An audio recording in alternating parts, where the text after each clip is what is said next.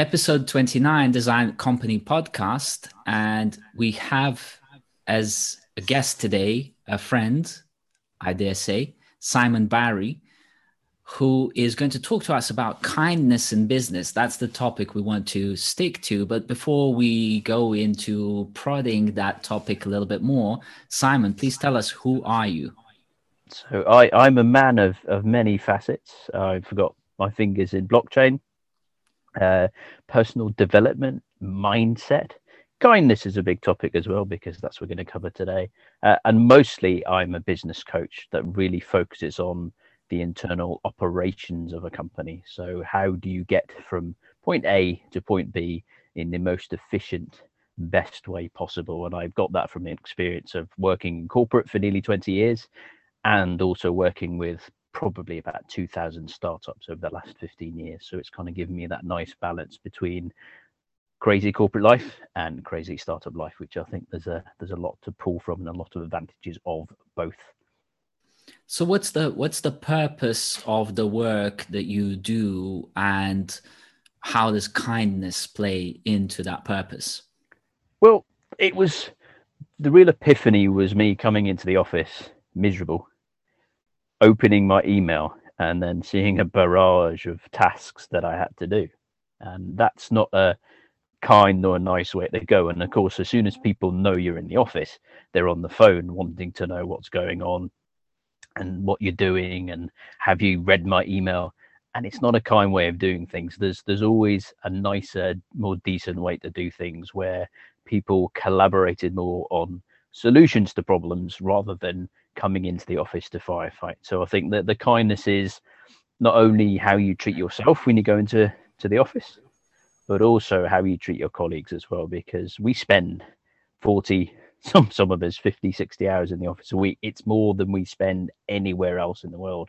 We need to have a better way of working where we're not only kind to ourselves but kind to others around us, and it just makes a much better working atmosphere, in my I opinion. just I just want to rebound on what you said, Simon. I was telling something to Jason earlier and I'd forgotten it, but I just remembered it thanks to what you said. It's all about moving from a culture of blame to a culture of learning and just saying, hey, this thing is not working. Let's collectively figure out how to make it better instead of trying to find the person responsible and then sanction them for it. Absolutely. Far too much finger pointing in business. And what it becomes is a way of almost you're siloed, where you're too scared to make a mistake and too scared to screw up. So you try and do the minimum possible or the minimum impact and shove it along. And that creates a very dysfunctional working environment. And that kind of fear means you're probably not working to your optimal. But the inverse of that is that collaboration where it's a pleasure to work with your colleagues, it's a pleasure to make your customers happy. It's brilliant. And one of the things I always try to do is, when I was managing people, is tell people they've done a good job. And it sounds like such a small little thing, but people were, oh, thank you very much, and that's amazing. And that kind of feedback kind of builds those positive habit loops as well, because if they know they've done a great job and you've treated them nicely, it's great, because there's far too much shouting and negativity. So it's really just turning things on its head and appreciate the good days. There will be more of them, and there will be bad days, don't get me wrong, but have the right mindset about it, where you can actually go and have a better day and deal with things collectively and responsibly, so that the business can still thrive, because you learn more when things are in a down phase than you do when they're going fabulously well. So what do you think, Mo, we should ask him about people?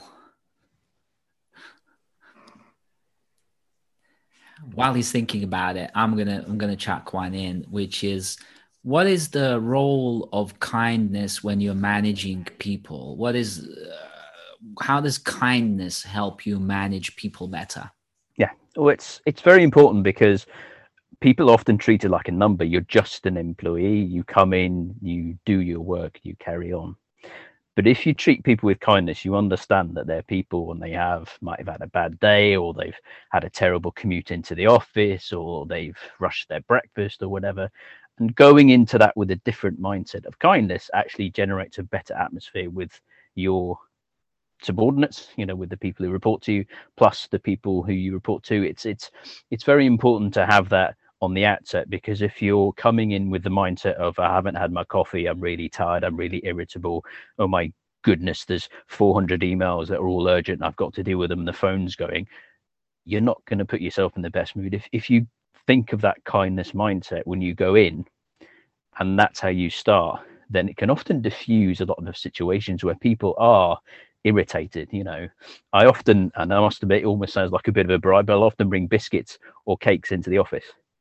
And it's a small thing, but it's that kindness. It's like, I appreciate you. Here's, there's some stuff in the kitchen to help yourself, because it's about putting a smile on people's faces, even if it's a small smile. It really helps, because when things do go wrong, then people will go that extra mile. People will stay a few hours late. But if they're not, and you just treat them like they're a number, or you got to wring as much work out of them as possible in as short a time as possible, then they're not going to stand up to the plate for you. And that's what it is. If you want a high productivity company, that people come in with smiles on their faces, you have to take personal responsibility for that. And that's where that kindness comes in. And I think it has to go from the very top. And you have to take responsibility and do that. I like what you said, Simon, right? Because I think, generally speaking, with this trend of like yoga, meditation, chief happiness officers, it's like we say in love, right? It's not about one big declaration. It's sustained, repeated action, right? And so you said you have to start from the top. I agree. I think it's also personality. And what I've learned recently is that personality is nothing less than sustained action. So if I say, yeah, I like sports, but I don't really exercise ever, it's not really my personality, just something I'm saying. If I'm running Monday, Wednesday, and Friday, okay, I like exercise. That's my personality, right? But obviously, you are the inspirational leader, being kind to everyone.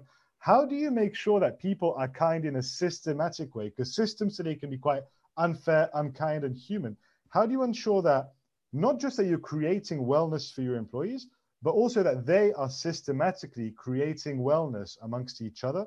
And I think this is the key question, because it's very easy to do kind of top down, making them happy. But then when you're, out and away, how do they sustain and grow that seed that you've planted? Yeah, it's a question of the month so far, I would say. So Mo, tap yourself on the back, bruv. There you go. To me, it's all about corporate culture. You have to have that environment that exists within the company, so that if you are absent, then the good ideas, the good flow, the good atmosphere is still there when you're not there. So many times I've seen an inspirational leader who is the hub of all the decisions leave and everything collapses, and that's not necessarily a good leader. That's more of a automaton, right? There's someone who top-down leadership approach, and they may be kind of wonderful about it, but that doesn't help the company, because you're there to nurture and help people grow. So you have to be empowering. You have to have that atmosphere where the culture is good enough, where that people know that it's okay to step up to the plate. It's okay to make those decisions. It's okay to do it. If you keep people in this tight net where they're not allowed to do things, or they're always looking to you, then you're creating restriction right off the bat, and that really doesn't help in terms of company culture. So it has to be done very mindfully from the get-go. I don't think you have to enshrine this in a lot of process and procedure, because you can bog things down, but you have to say, look, I trust you, I empower you, so that if I'm away, you are responsible and you're able to do things. And a lot of the things to do is there may be mistakes, things may go wrong, not having that blame culture as well. So I think that's really crucial, because things will go wrong, whether you're responsible or somebody else is. But if you have a nice culture where if something goes wrong, let's analyze it, look at it, and figure out how, as a whole company, we can get better at moving forward while not pointing fingers. And that pointing fingers things comes from a culture, not necessarily a process and procedure thing. And it's how you approach. So that will inform how your HR hires the next person. That will inform how you interview. That will inform how you behave within your office. And these things will come part of the culture. So I'll go back to my biscuits and cakes thing. You could have those. I've seen companies do that on a Friday, where they might have a glass of wine or a beer on a Friday, just to help people mingle and get those conversations going. There are things you can do as a company to do that, but really you have to be very mindful of the type of people you're bringing in and the type of culture you're bringing in, because someone who has the wrong mindset, or is very selfish, or doesn't want to be kind and doesn't want to give, can really upset a company. So when I hire, I will obviously hire on, have they got the skills and ability to do this, but I'm very particular on who I'll hire based on the culture and what impact they'll bring to it, because it's a team, and you have to make sure that people are good team players first, rather than do they tick all the boxes in terms of what they can do. Yeah, it goes back to that like attitude, not aptitude sort of statement, which sometimes sounds a bit like a sort of cliche truism, but actually it's really, really absolute fact. So in terms of innovation, then, what is the impact of kindness on innovation, and how does innovation happen in a kinder workspace? Okay. Well, for me, innovation is crucially about being bold and courageous. If we're reticent, if we're holding back, we're not being creative, we're not being inventive. So having that culture and empowerment where people can put their hand up and say, I've got a great idea, or I'd like to try this, or how about we do it this way, that creates the atmosphere where people are listened to, ideas can be tried, and if they go wrong, they're not blamed if they go wrong. So it all goes back for me to the culture where people can stand up. And that's why startups can be seen as quote unquote innovative, because everyone pitches in and everyone wears different hats and everyone does things. It's no real secret how it works. And that's why it gets lost in bigger corporate cultures, because everyone's siloed and everyone has their roles and everyone can't say this and I can't comment on what so-and-so is doing and whatever. But if you open the doors up and have the ability where anyone can come up with ideas, I always go back to the story about Ford. And Ford Motor Company took all the senior managers off on a big trip, all expenses paid, and asked them come up with ideas to make our company better. I think over a course of 5 days, they came up with something like 30 ideas. Great, brilliant ideas. They asked their people on the shop floor. Within about half a day, they came up with about 300 ideas, because they're the people physically doing the work. It shows you have to use these things here. You have to use your ears. You really have to listen, and you have to be open to that flexibility. And that flexibility comes from having a strong corporate culture where it's okay to say, have we tried this? Can we try that? And that's for me where it comes from.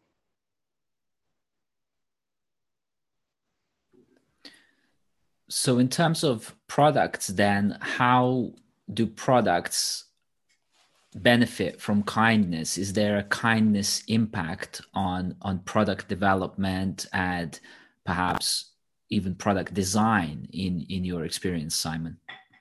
I would think so. I think the word that springs to mind is responsible. You have to have that responsible design. You can have design that's functional, or that's cost cutting, or that fits in the purpose, or you can have this open, more expansive way of saying, I'll design my products in this way. I'll listen to my user base.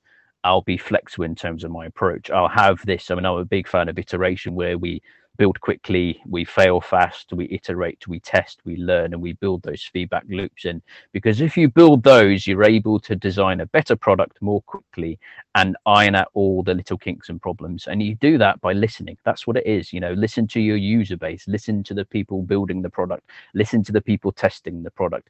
Go and talk to your client services who are at the forefront and getting these issues or problems coming back. So often as a business, we are closed off and we think our product's perfect and it's out there in the ether, and it must be user error, or it must be something else, or everything's absolutely fine, or it's no problem, or it must be a quirk here. Open your mind and open your eyes and actually see that there's always an improvement you can make. And the thing is perspective here. If you put yourself in the perspective of the customer and think about their wants and needs, because we're very often fall into that trap of thinking about your own profit margins and maybe there's some of the technical issues behind it and maybe the design decisions behind it. Put yourself in that customer perspective and think about it from what issues are you trying to solve, what problems are you trying to get over, what do they like, what don't they like, and it kind of changes your perspective on things. And then you think, okay, I want to make it a joy. I mean, Apple is very good at this because they try and just make things simple and minimalist, and that's how they try and twist it from a customer point of view. And that's what you need to do with a product, is just think about customer and think about usage and think about it, and again, inject that kindness and joy into it. What you're trying to do, what you're trying to engage, what kind of experience you're trying to give people. You see things that are over designed and over engineered because you're in that process and you're in that phase and you're designing things and it's all exciting, but you're not thinking about the end user coming into it without seeing the product or its purpose or its why and how they approach and think of it. Let's be kind about this. Let's nurture them. Let's make it a joyful, happy experience. Let's make them love this. Let's give it those feelings, and have a love for your product. Have a real joy about it, because instead of just going out there and say this is our next cash cow or this is something that's going to make us a ton of money, have it inspire joy in people, because I guarantee it will probably make even more money if people love your product rather than it saves me a bit of money. What tends to just one thing there. What tends to happen in corporates? I've seen what happens in corporates where the opposite approach is taken, where effectively the corporate company that has got really terrible products, they start getting feedback from the customers that start saying that the product doesn't work, right? It's terrible. And the corporate, instead of actually fixing the issues, they start actually calling the customers stupid, fools, idiots. These people don't know anything, blah, blah, blah. And that's like an extreme anti-pattern and the opposite of what you were saying, Simon. But that can also creep in like smaller amounts. And it's kind of just a little squeeze of toxicity, right? And then if you bring in more people and they start squeezing in a little bit more toxicity, and before you even know, everyone's going, oh, these people out there are so stupid, and it's like it's the same stupid people that are buying Apple products at 10 grand a pop. Right? But Apple have cared for them, and literally they have Apple Care, which also costs an arm and a leg, but people are happy to buy that because, hey, Apple is kind to the customer.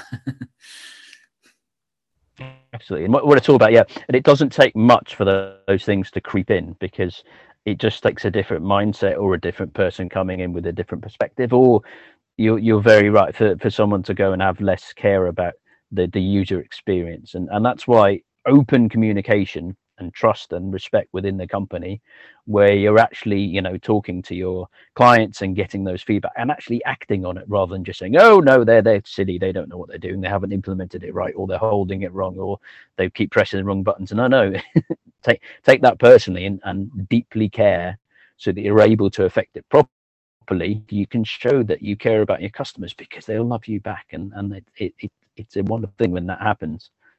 It's not easy. It is hard work, because putting yourself in the mindset of your customers and going this extra mile can sometimes affect your profit margins. But longer term, it's much more powerful, because you create much more stickiness for your customers and potentially much more profit. So I would highly recommend that caring approach is at the heart of your business and the heart of your decisions, because you will massively reap the rewards. I mean, I was actually going to ask you a question next, Simon, on the money side, right? And so, you've obviously got different things that you see in your career. So it's a two-pronged question. Maybe if you can tell me, because I think what you said about implementing kindness, it's all about culture and DNA. And then whatever you do fans out from there, right? And so just having people be decent humans takes a long time. It takes selection. It's not necessarily a cost in itself.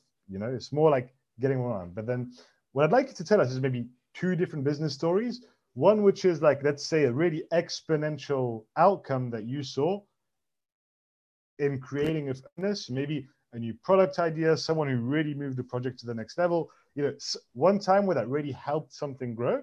And also on the flip side, a more negative experience you've seen of companies where just hubris was really too much there. And so it cost them a lot. Because, Jason was mentioning small doses of toxicity earlier. I think it's also on the other side. It's, nourishing the small doses of an idea that could become something, or picking up on the very early traces of something that's going to become a problem immediately, because you're practicing empathy, rather than 6 months down the line when you're firing people because you can't pay them anymore. So if you can just one outcome sort of story, exponential, and one which is like really terrible, entertaining and useful. I'll start off with a terrible one first, because it's good to end on a high. so I worked in a company that had a terrible toxic culture, which was very blame orientated. So whenever we had board meetings, it was tons of shouting, tons of finger pointing, tons of problems. Now, at no point did we even discuss any of the customer issues. And when the customer issues came up, the client services department were blamed for not communicating with the customers properly. So it was this very much blame culture, and everything was directed by numbers. You know, we want to grow 20% in the next quarter, and it never did because everything was all internal. So two problems arose from this. One, massive amounts of customer turnover, so people were always fighting to get extra customers on board. Two, massive amount of staff turnover, which meant internal chaos. So for the ones of us who stayed around, there was always an extra set of training, which means you're always 5 or 10 steps behind because you did that pool of expertise there.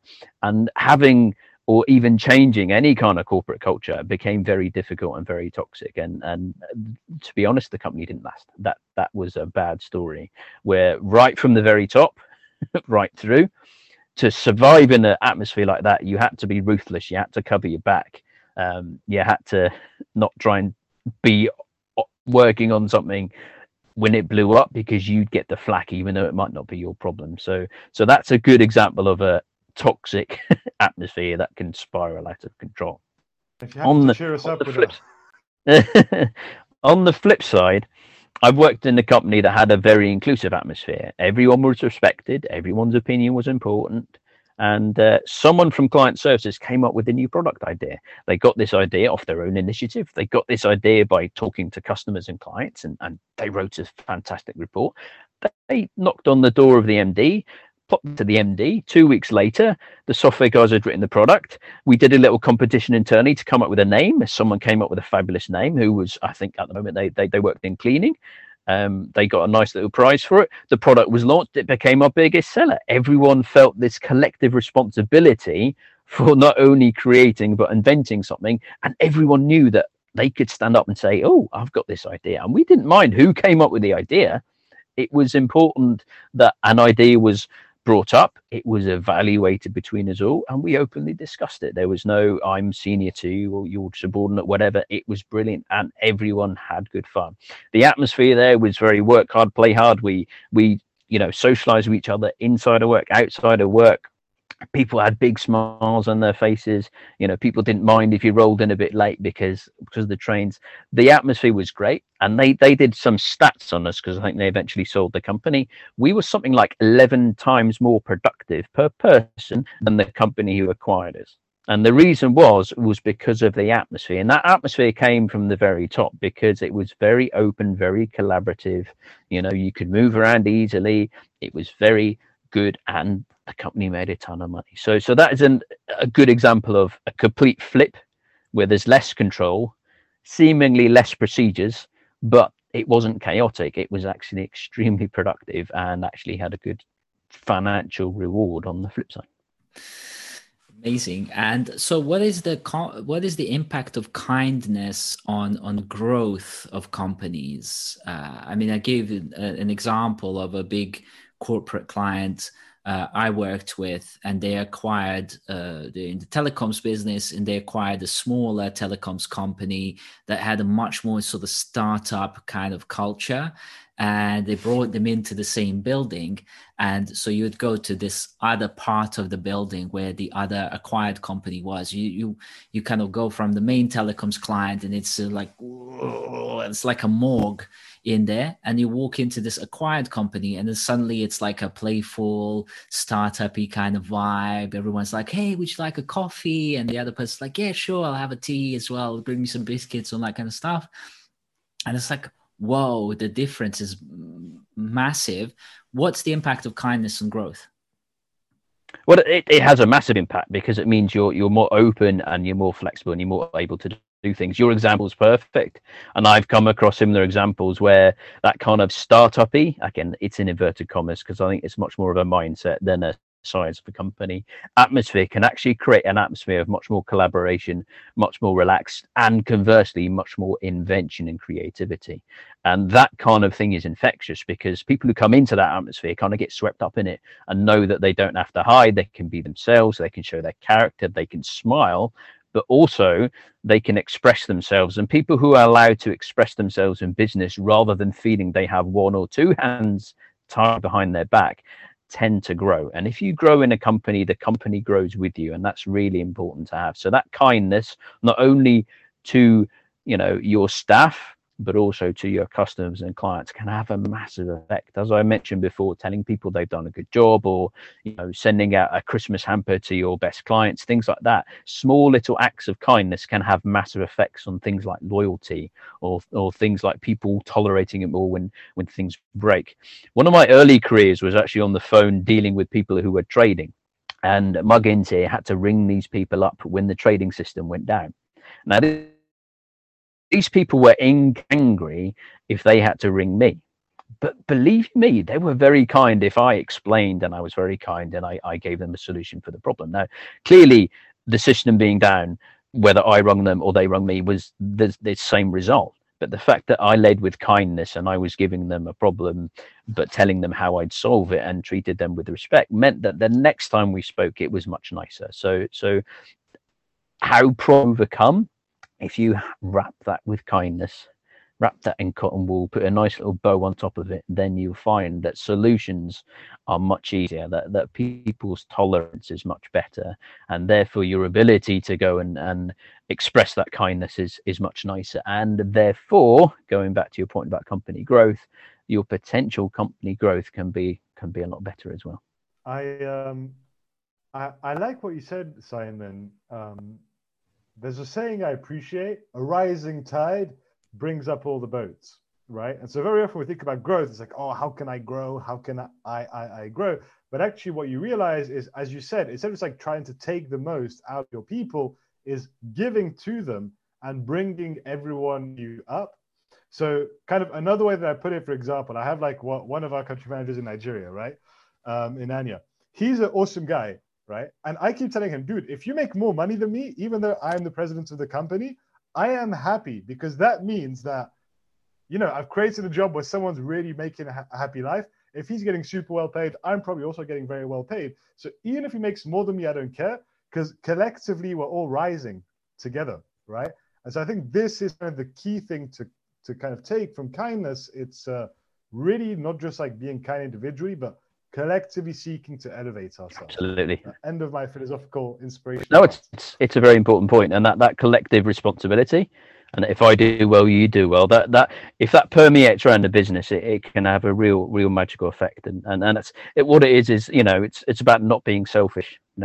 If you're open to you know what, they may earn more than me, or they may go out there and win these deals and get more commission. It's fine, because I know that when the company does well, that I'll get a bonus or whatever it is. It's when the company starts being selfish about it and starts changing the rules or flipping things around, that you can create an atmosphere that might have been kind in the past, but can often start flipping and start changing. That's where these little things can creep in and people create bad feelings. So I've always found, especially in companies, being very, very open and honest about what happens and why. And even if it's this department's going to get a big bonus because of this reason, right? And this department's going to have a pay rise for this reason, but I'm afraid this can't happen because of this reason. But don't worry, when things turn, this will happen. And too often companies can hide behind things, secrecy, and I won't tell you what's going on, or it just happens for a reason. But business is business, and people at the end of the day are reasonable people. As long as you are not trying to squeeze every ounce of them and try and pay them less than they're worth, and you treat them like human beings, then it's all good. And everything will, as you say, rise, and the boats will rise, and the tide will rise, and everything it's all awesome and magical, because you've put kindness at the heart of things, not profit. And oddly enough, the profit will still grow when you put kindness at the heart and take your eye off the ball and put it on the kindness instead. The profit will grow anyway, in a nicer way. So for anyone who's listening to this, please pop in the comments of this podcast what caught your ear the most from Simon today, because there's so many little nuggets there that we're definitely going to have to snip this out and repurpose it. But one other thing to really highlight here is that Anya Design Company software literally works on all these principles of caring for the opinions of every single employee inside your company, and then it bubbles them back up to the management and executive layer of the company and enables the management and executives to care for the employees in the way that they ought to be caring for their customers, kindly, inclusively, patiently, and in a well mannered fashion, so that money and growth happen naturally as a outcome of that appropriate style of management and so on. So for anyone who's looking for that standardized and automatic and consistent way of doing what Simon was talking about, we're more than happy to help you with our software and consultancy services and so on. Meanwhile, Simon, please tell us what kind of people or companies you're looking for and where can people connect with you at? Yes, so my website is www.simonbarry.tv. People think I have a TV company, but maybe that is coming coming You're later. a media personality, aren't you? I am a media personality, so I think that fits quite well. In terms of companies, I'm open to talk to kind, decent people who want to grow their company and, crucially, who want to learn. There are plenty of people out there who have hit a roadblock, or have a challenge, or know that they need to change, or have a big ambition and need to grow, and I can help guide them to their next milestone. And you know, that is it's a magical thing, because there are smiles all around, and even better, the profits increase, which is exactly what you want. Awesome. Simon, thank you so much for joining us. And, you know, I got massive respect for you. And I'm sure Brother Mo shares my opinion now that he's taken you through the Design Company wheel here. And what do you think, Mo? Is good or bad guy? What do you think? Should we be kind to him? And the closing comments. Well, I think Simon is a perfect example of the kind of directors of companies you want to be working with. Essentially, you understand it's all about having those shared values, and that being director does not make you God. It just makes you more responsible for making sure everyone makes it through to the next step. Absolutely. It's all, you know, the big epiphany for me was you can smile, you can have a good time, you can be kind, and you can not be selfish and still make money in your company. And it's a win-win-win for everyone. And that's the way forward, I think. So I concluded then on Simon is a perfect kind of director. Thank you very much, Simon. Hey. My pleasure.